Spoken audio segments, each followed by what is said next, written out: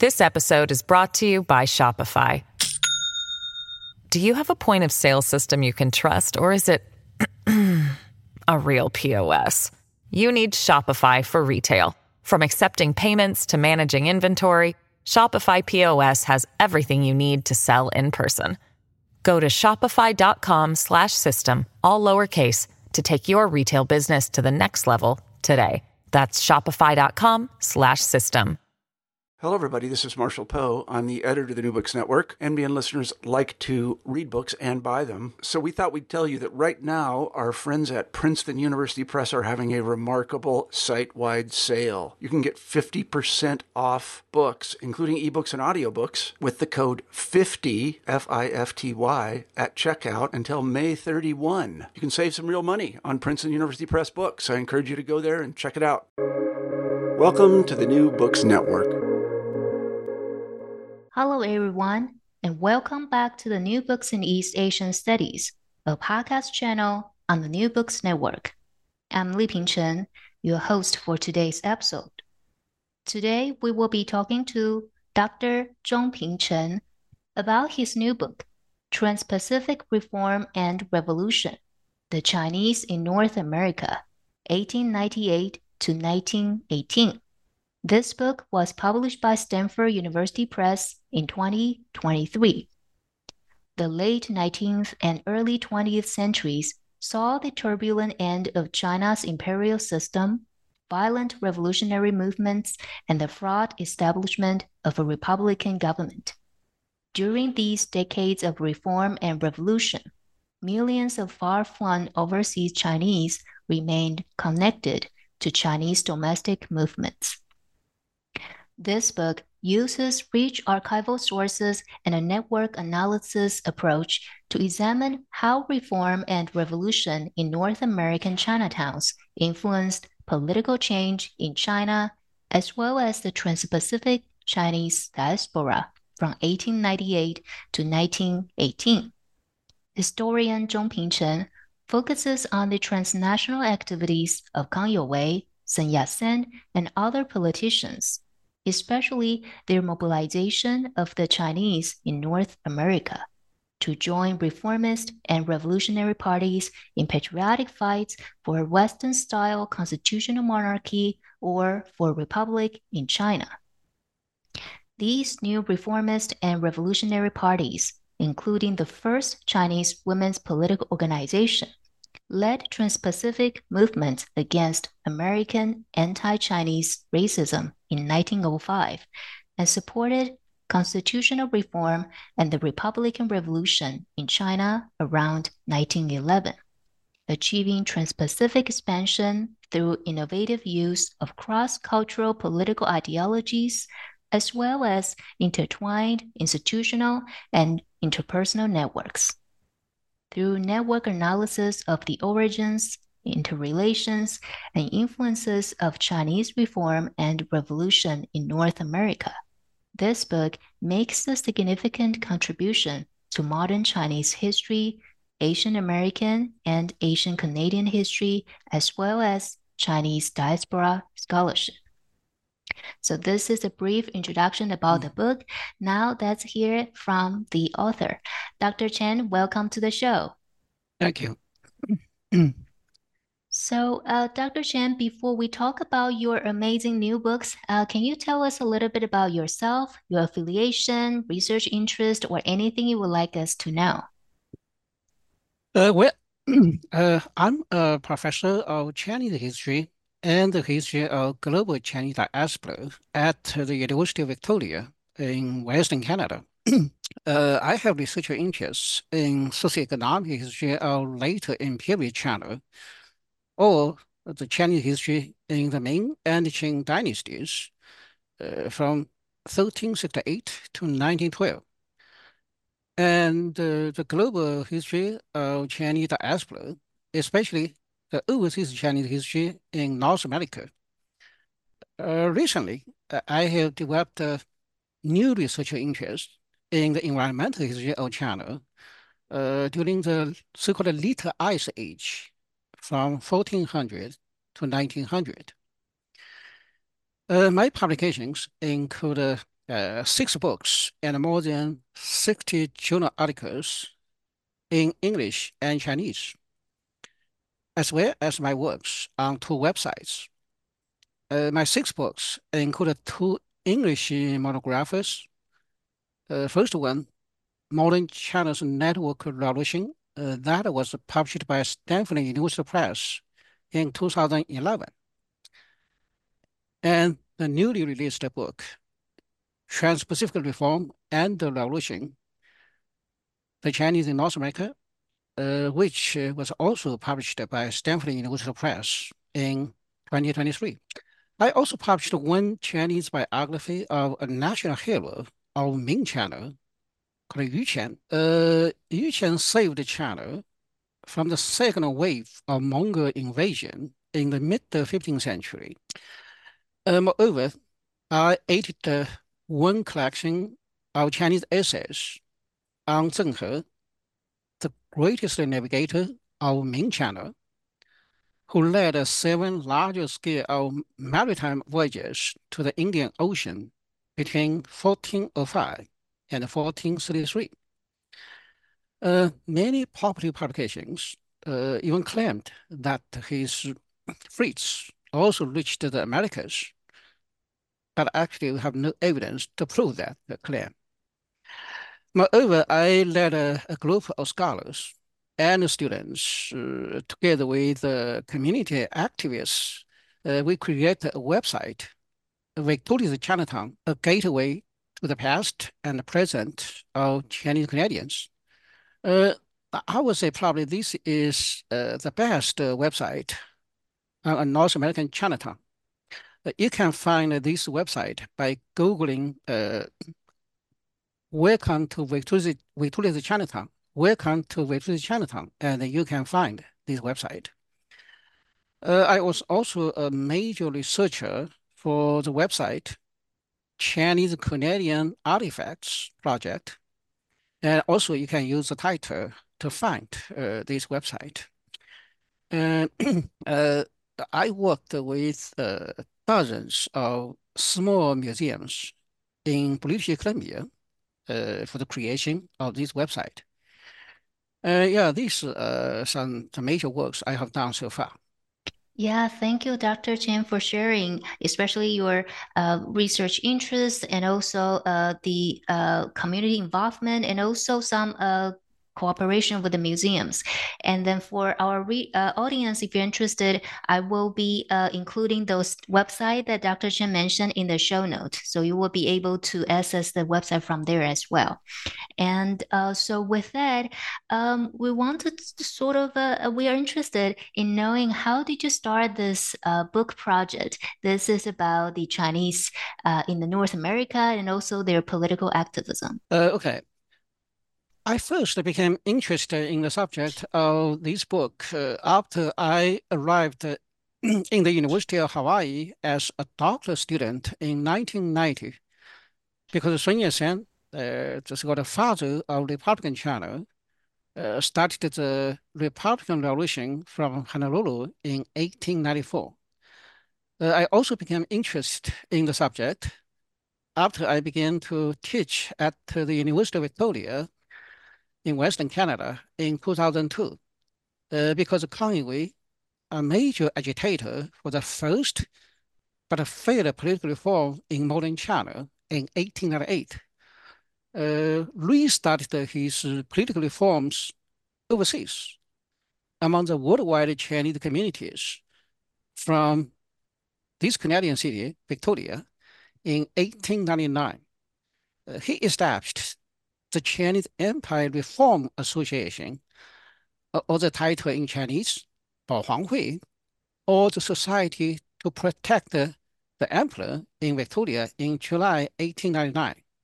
And this organization later developed more than 200 branches among the Chinese communities in North America, South America, Asia, Australia, and even Africa.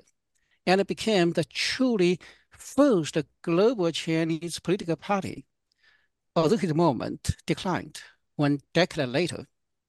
So what really aroused my interest in the book project was my preliminary research on the political assassination of Tang Hualong, a late Qing reformer and an important statesman of early Republican China in Victoria in 1918. Later, I found that this assassination in Victoria in 1918 was linked with another political model of a highly influential, famous Chinese journalist in San Francisco in 1915. I was also surprised to find that the first Chinese women's political organization in 1,000 years of Chinese history actually started from Victoria in 1903 and then spread to nearly 1,000 Canadian and American cities. Moreover, Sun Yat-sen won support from the Chinese Freemasons in Victoria in early 1911, and then in other Canadian and American cities, including San Francisco, which helped make him the first provisional president of Republican China in 1912. So all of these discoveries led me to write this book that covers political history of modern China, Chinese American history, Chinese Canadian history, and the history of the Chinese communities in the Pacific Rim between 1898 and 1918. In connection with the book project, I conducted not only documentary research in many Chinese, Canadian, and American archives and libraries, but also conducted field work in China 5 times, in 2009, 2012, 2016, 2018, and 2019, and in many Canadian and American cities and towns in British Columbia, in Montana, in Idaho, in Washington, and in the 3 years in 2012, 2013, and 2016. Yeah. Thank you for sharing, and specifically the different field works and all this like a very interesting moment in the modern Chinese history that inspire you to start this book. And before we get to talk about each of those interesting moments that you just mentioned in relation particularly to your chapters, we want to talk about this kind of like a framework for your analysis, and especially you use a network approach. So, can you tell us a little bit about what is network approach and how does this approach can help us better understand overseas Chinese communities? Okay. Network analysis developed as a research approach by Western scholars from the mid-20th century. It originally focused on interpersonal relations among family members, clansmen, friends, native place fellows, and so on. A leading scholar in network analysis is Dr. Mark Granovet, a professor in the Department of Sociology at Stanford University. His most famous research is on social networks in job markets. In terms of job hunting strategy, previous studies in network analysis assumed that you and your close friends and relatives would form strong ties or networks, and such a strong ties or strong networks would provide the most crucial help for you to find a job. But Dr. Granovet's research makes a totally different argument. It reveals that the social networks of close friends and relatives with strong ties are too narrow, and they could give you only the limited and repeated information about job opportunities. In such a small social network among the people with strong ties, if one person knows one job opportunity, everybody in the same circle will know that. And so that's why he argued the weak ties or the loose networks among colleagues in working units and among members in social organizations would include more numerous and diverse people, and would provide a person with a much richer information about many job opportunities through different channels. So this is this is his classical study. It is most cited in the network analysis in sociology. But my network approach is a little different from the conventional one. My network approach further argues that we should analyze both interpersonal and institutional relations rather than separate them, because our personal relations among family members, friends, classmates, and colleagues are based on institutional arrangements such as marriage, families, clubs, schools, working units, and so on. So thus, I argue that the strength and significance of networks lie in their ability to develop from the interpersonal level to institutional level, to expand through both interpersonal and institutional ties, to bring increasingly different people and organizations into interactions, and to provide interactive dynamics for social and historical changes.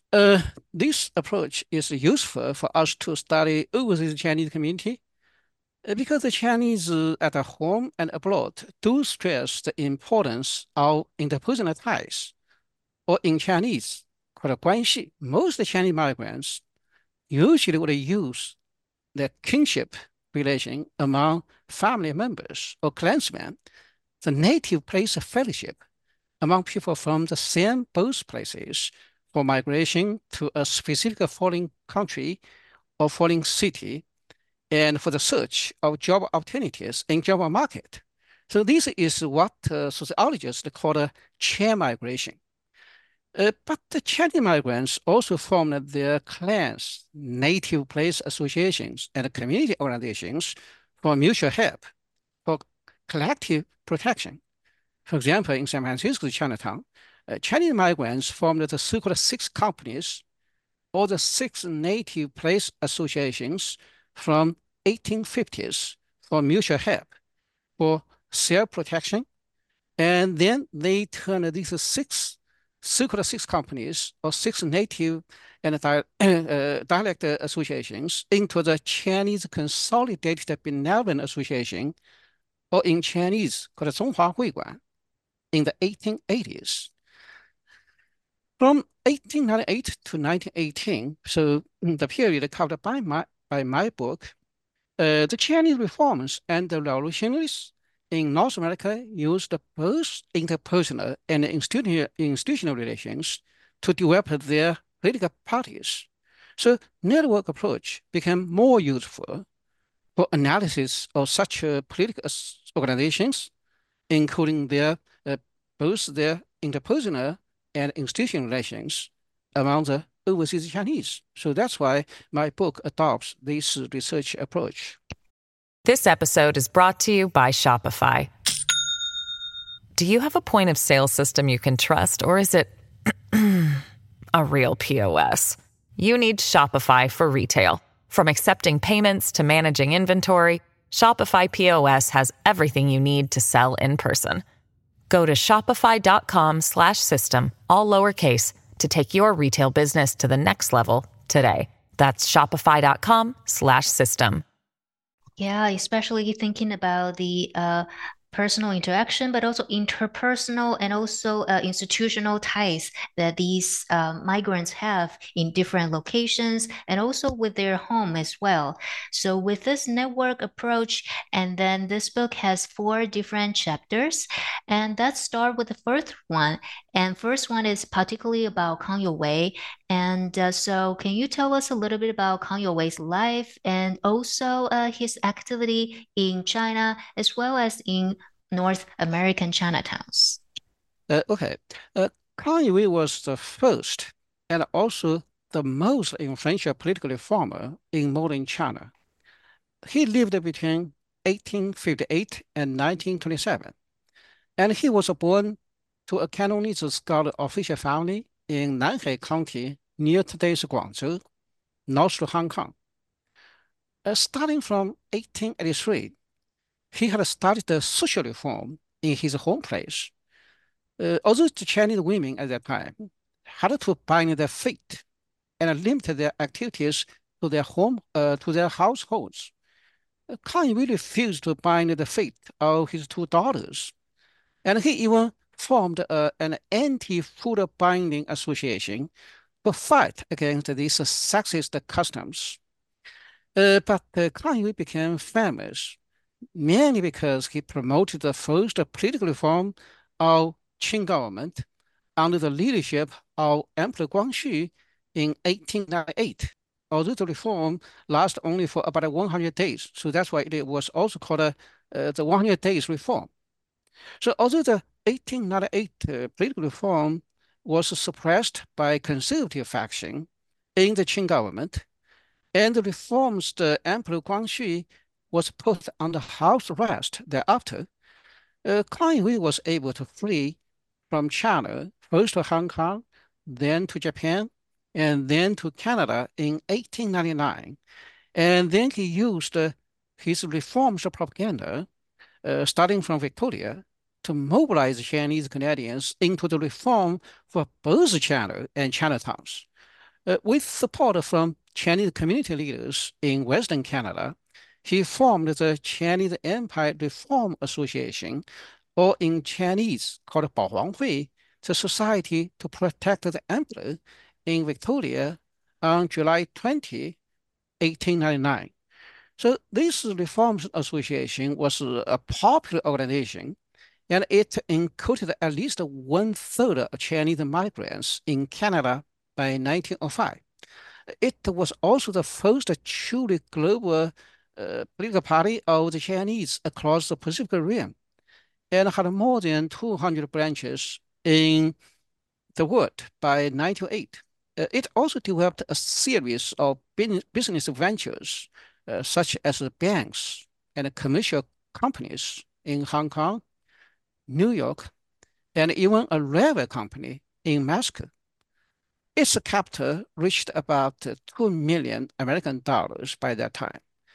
It also led a global Chinese boycott against American goods in protest against the racial discrimination against the Chinese in the United States in 1905. And that boycott forced the American President Roosevelt to order friendly treatment of Chinese passengers by American customs and American immigration authorities. Moreover, in 1903, Kang Yui's second daughter, Kang Tongbi, also came to Canada and launched a women's branch of this reforms association, the Chinese Empire Ladies Reform Association, or in Chinese called Baohuang Hui, or the Women's Society to Protect the Emperor. So this was really the first women's political association in Chinese history, and it later developed more than 10 chapters in Vancouver, Seattle, San Francisco, Los Angeles, Chicago, New York, and Honolulu, and other cities. So it promoted the constitutional reform for women's rights in education and politics, and also rallied the small number of Chinese women in North American Chinatowns for the first time. So this was the first Chinese women's political association because before that time, before 1903, in Chinese cities like Shanghai, there also appeared women's associations. But the women's association in China, they mainly promote like women's education. And they were not really political association as the Chinese Empire Ladies Reform Association that started from Victoria in 1903. Okay. Yeah, as you mentioned, Kang Youwei started as this activist, this kind of intellectual who is leading the reform in China and also expanding that reform to the firstly in Canada from Victoria, and then how the Chinese Empire Reform Association grow into more than 200 branches, and also as you mentioned specifically also has the Chinese Ladies Association as well, and that is developing more than 10 chapters as well. So, with this, to think about his activism, or I should specify reformist activism, and how that reformist activism expanded, not just in Canada, but also in United States and also beyond as well. But with this expansion and around 1909, we started to see there are some decline as well. So this is the focus of your chapter two. Can you tell us a little bit about how and why did the Reformist Association that expanded so quickly, but later on declined? Okay. The Chinese Empire Reform Association started from Victoria in Western Canada in July 1899, and then it quickly expanded into the United States and other countries across the Pacific Rim for a few reasons. First, Kang Youwei was a Cantonese from Guangdong province, and almost 99% of early Chinese migrants in the so-called New World, ranging from North America, South America, Hawaii to Australia, were Cantonese people from the same province. So Kang Youwei also claimed to be a former advisor to the reformed Emperor Guangxu in the 1898 reform of the Qing government. So that's why he used not only his political prestige, but also his native place of fellowship to contact the Cantonese migrants from Guangdong province to almost all the New World. So that kind of interpersonal relations among Cantonese migrants in the New World certainly helped the expansion of his reformist organization. Uh, so that's why most members of his organization were Cantonese migrants. Second, the Kang Youwei's Reformist Association developed not only among the mostly Cantonese migrants in the so-called New World, but also among the non-Cantonese migrant communities, such as the Chinese communities in Southeast Asia, because in Southeast Asia, most Chinese migrants came from Fujian province on the southeast coast across Taiwan Strait. So they were not Cantonese. Most of them, most Chinese migrants in Southeast Asia were not Cantonese. But why they also joined the Kang Youwei's organization?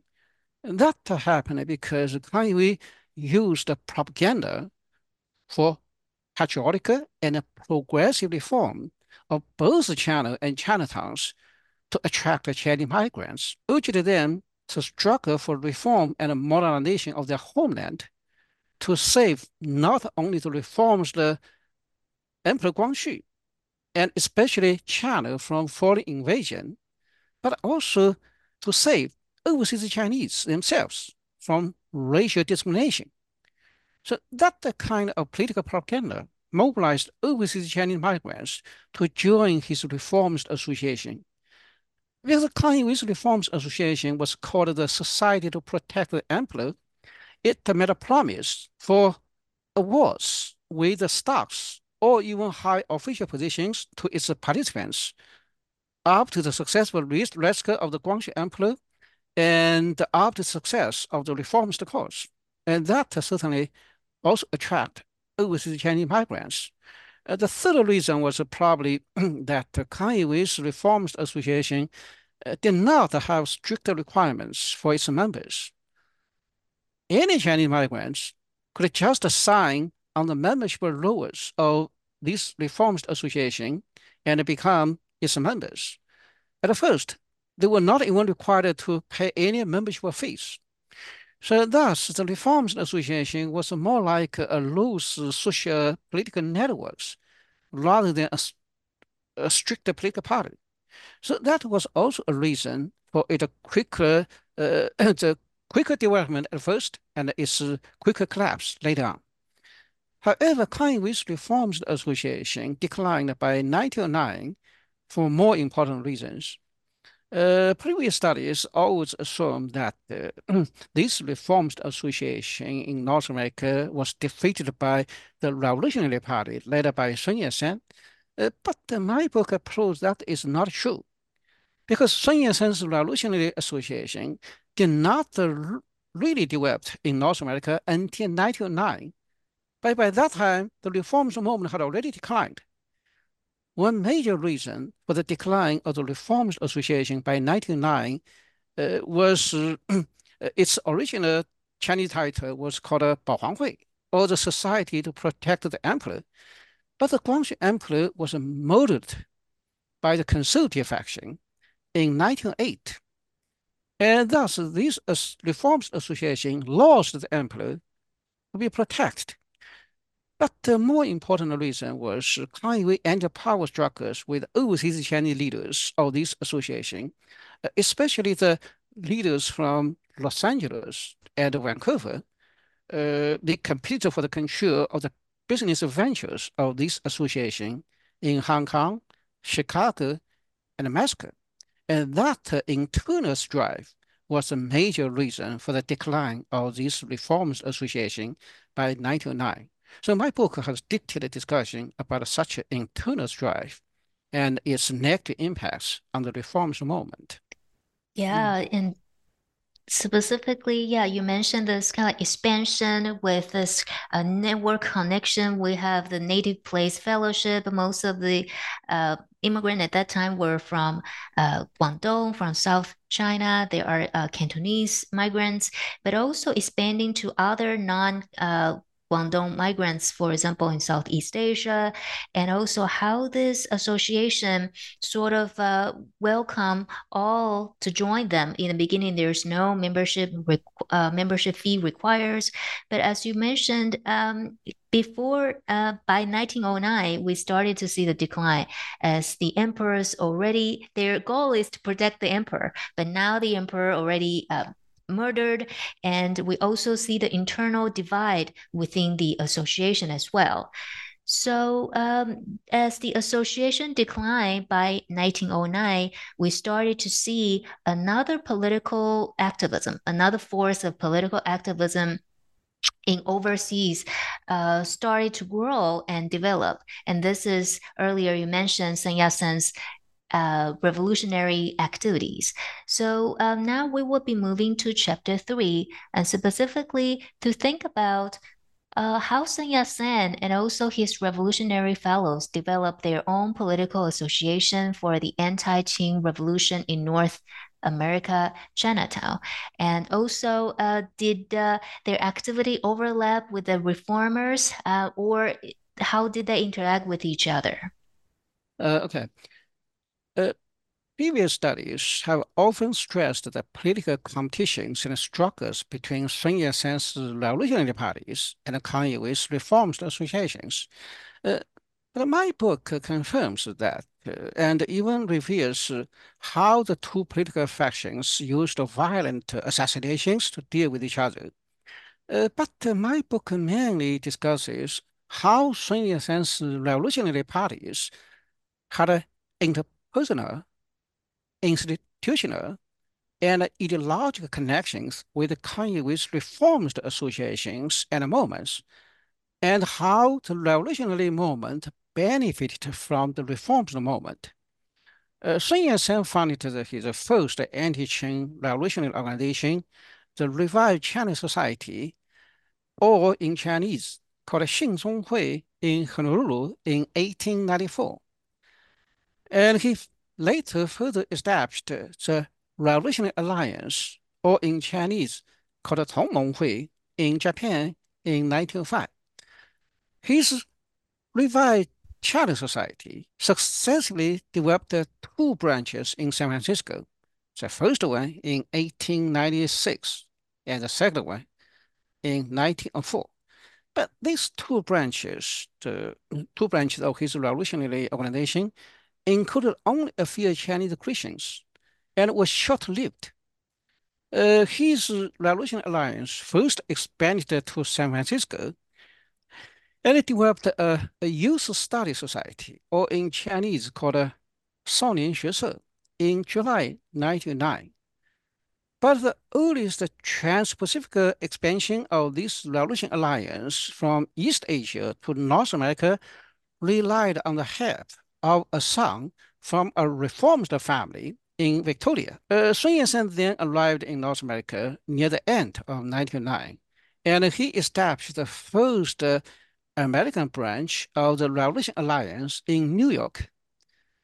But this first American branch of his Revolution Alliance was formed in the home of two former reformist leaders, and they also included the other former reformers as its major leaders.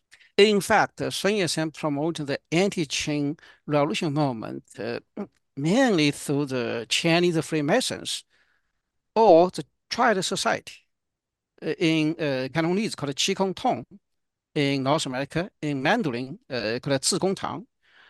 As my book shows, he at first followed the reformers to join the Triad Society in Honolulu in 1904, and then took over a radical reformers mission to reform and mobilize this secret society in the United States. But he was not successful until early 1911.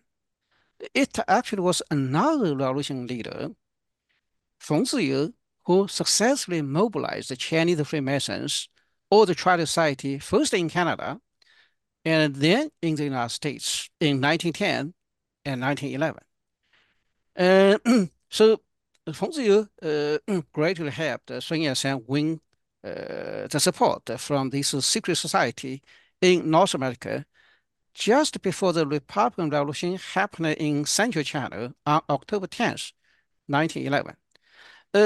But just remember, Feng Ziyu was also from a reformist family in Japan, from Yokohama. And Feng Ziyu himself was a reformer himself before. So thus, the reformist movement actually helped Sun Yat-sen's revolutionary movement in North America.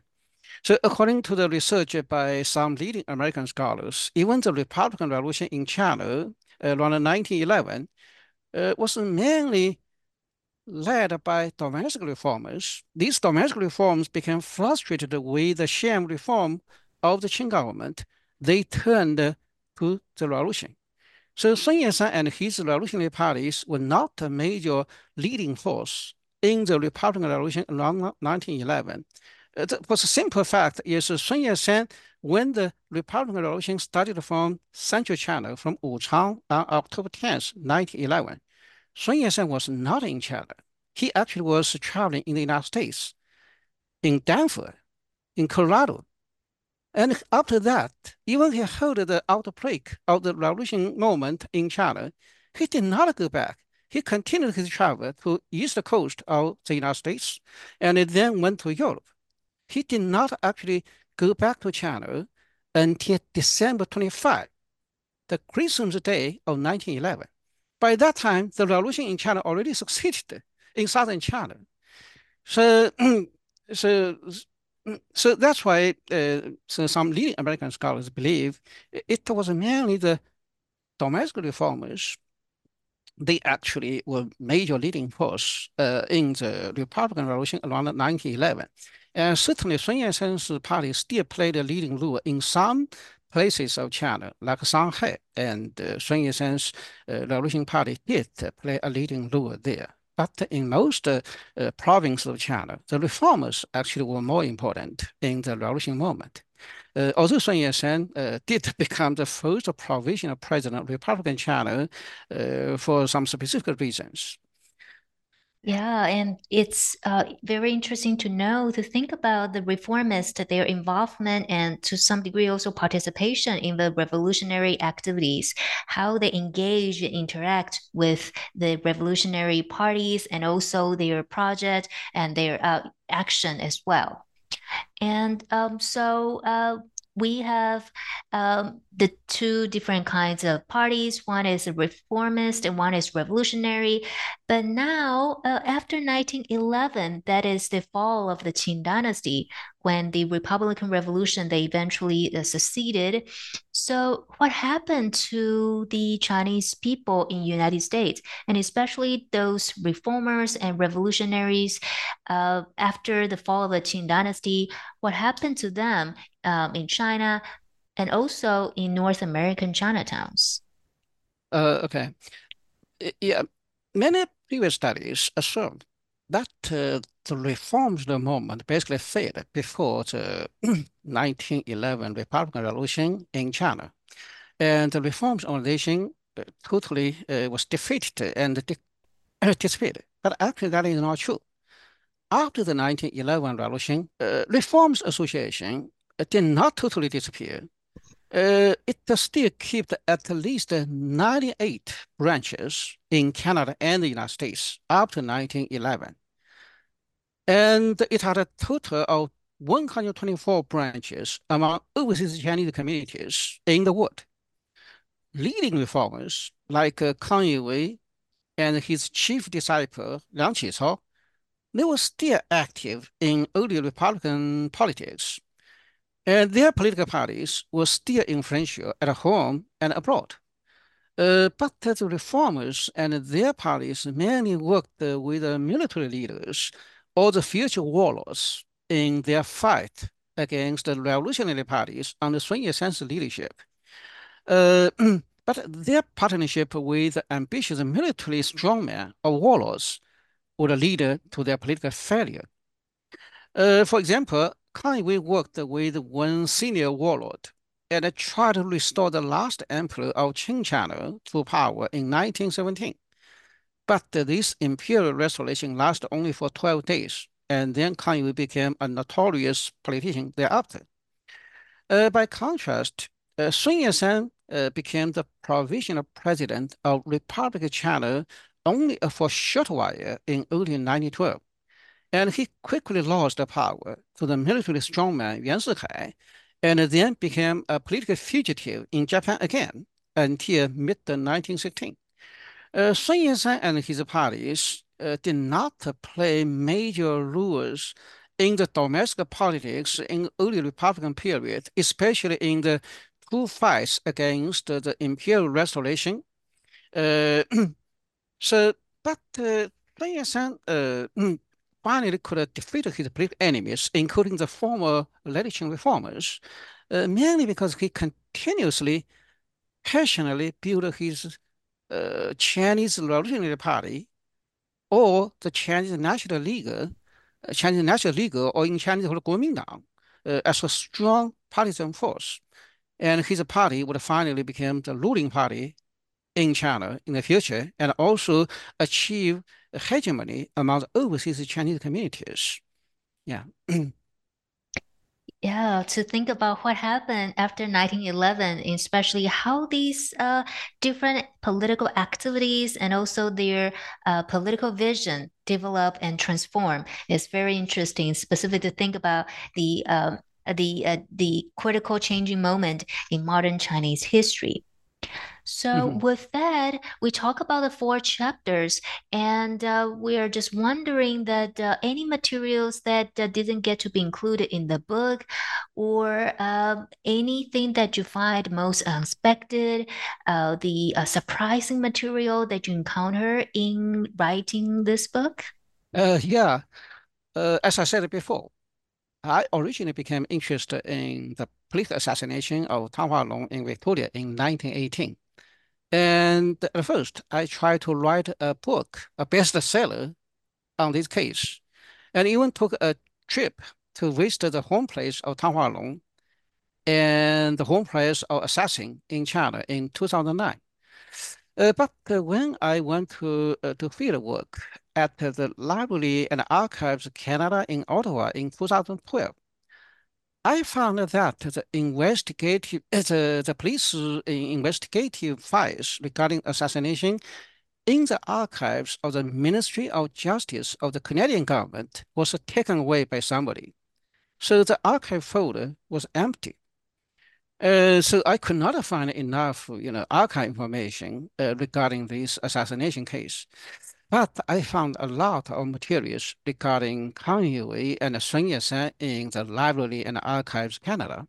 That partly is the reason for me to expand the book project from its early focus on Tang Walong's assassination to the long-term political history of Chinese reform and the revolution in North America from 1898 to 1918. Because this political assassination was just one result of the political struggles between the two political factions. So that's why the detailed discussion about this political assassination became the last chapter of my book. Yeah. Mm. Yeah, I hope that one day we will be able to restore those missing files, missing information, especially as you mentioned, to think about how those violent action and violent resource, that's assassination during that period of time, and how that kind of shape the Republican China and also the different power struggle, the internal divide within the government as well. Mhm. And so, with that, now finishing this wonderful book, and we're interested to know what you're working on right now, and what will be your next project?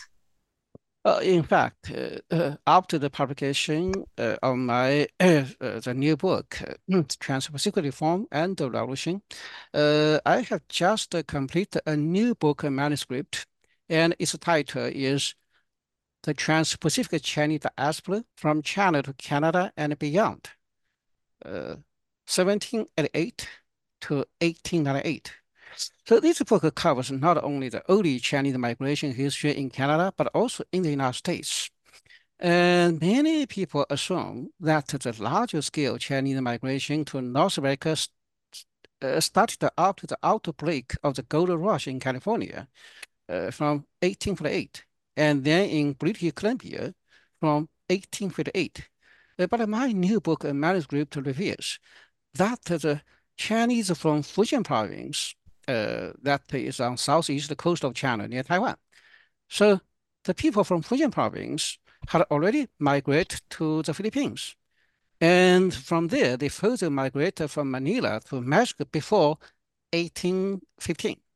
But the larger scale of direct migration from China to North America really started from three groups of about 165 Chinese who engaged in the British and American merchants' fur trade in today's Western Canada in 1878 to 79.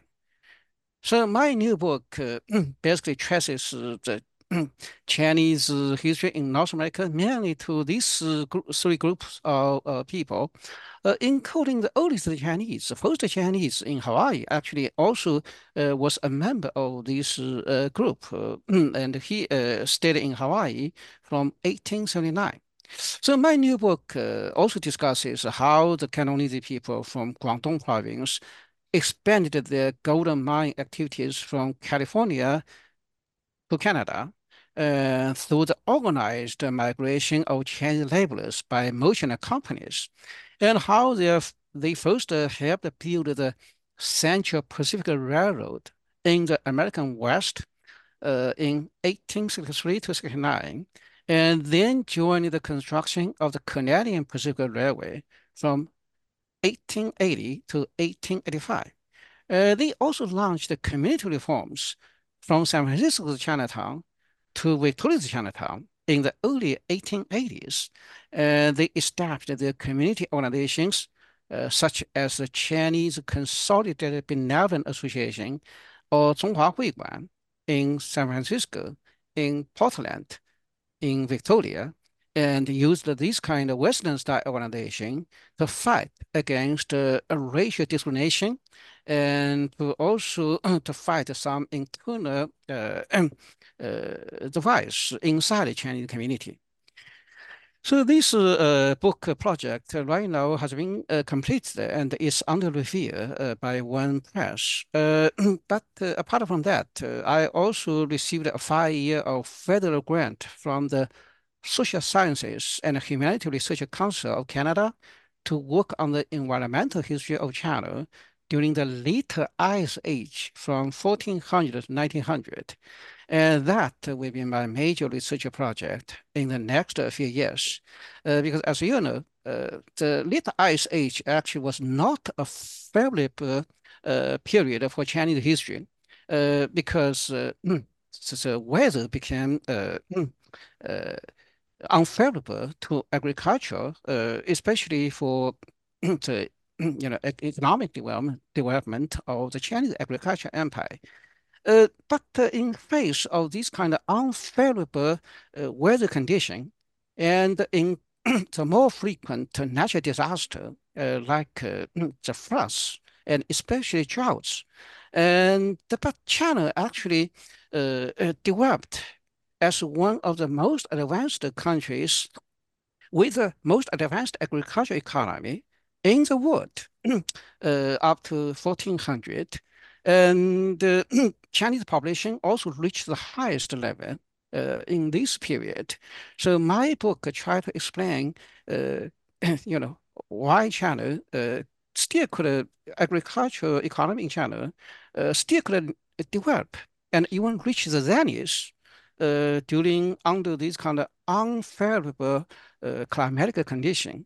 And hopefully this book could help us to learn historical lessons and experience for us to fight against environmental, the unfavorable environmental change today, the global warming. Okay. Wow, both sounds great projects, and then we look forward to reading more of your work in near future. And I want to thank you, Dr. Chen, for being on the show today. I really enjoy our conversation. You're welcome. And also thank you. And I also want to thank you, our audience, for staying with us till the end. I hope everyone is taking good care, staying safe. See you guys next time. Goodbye.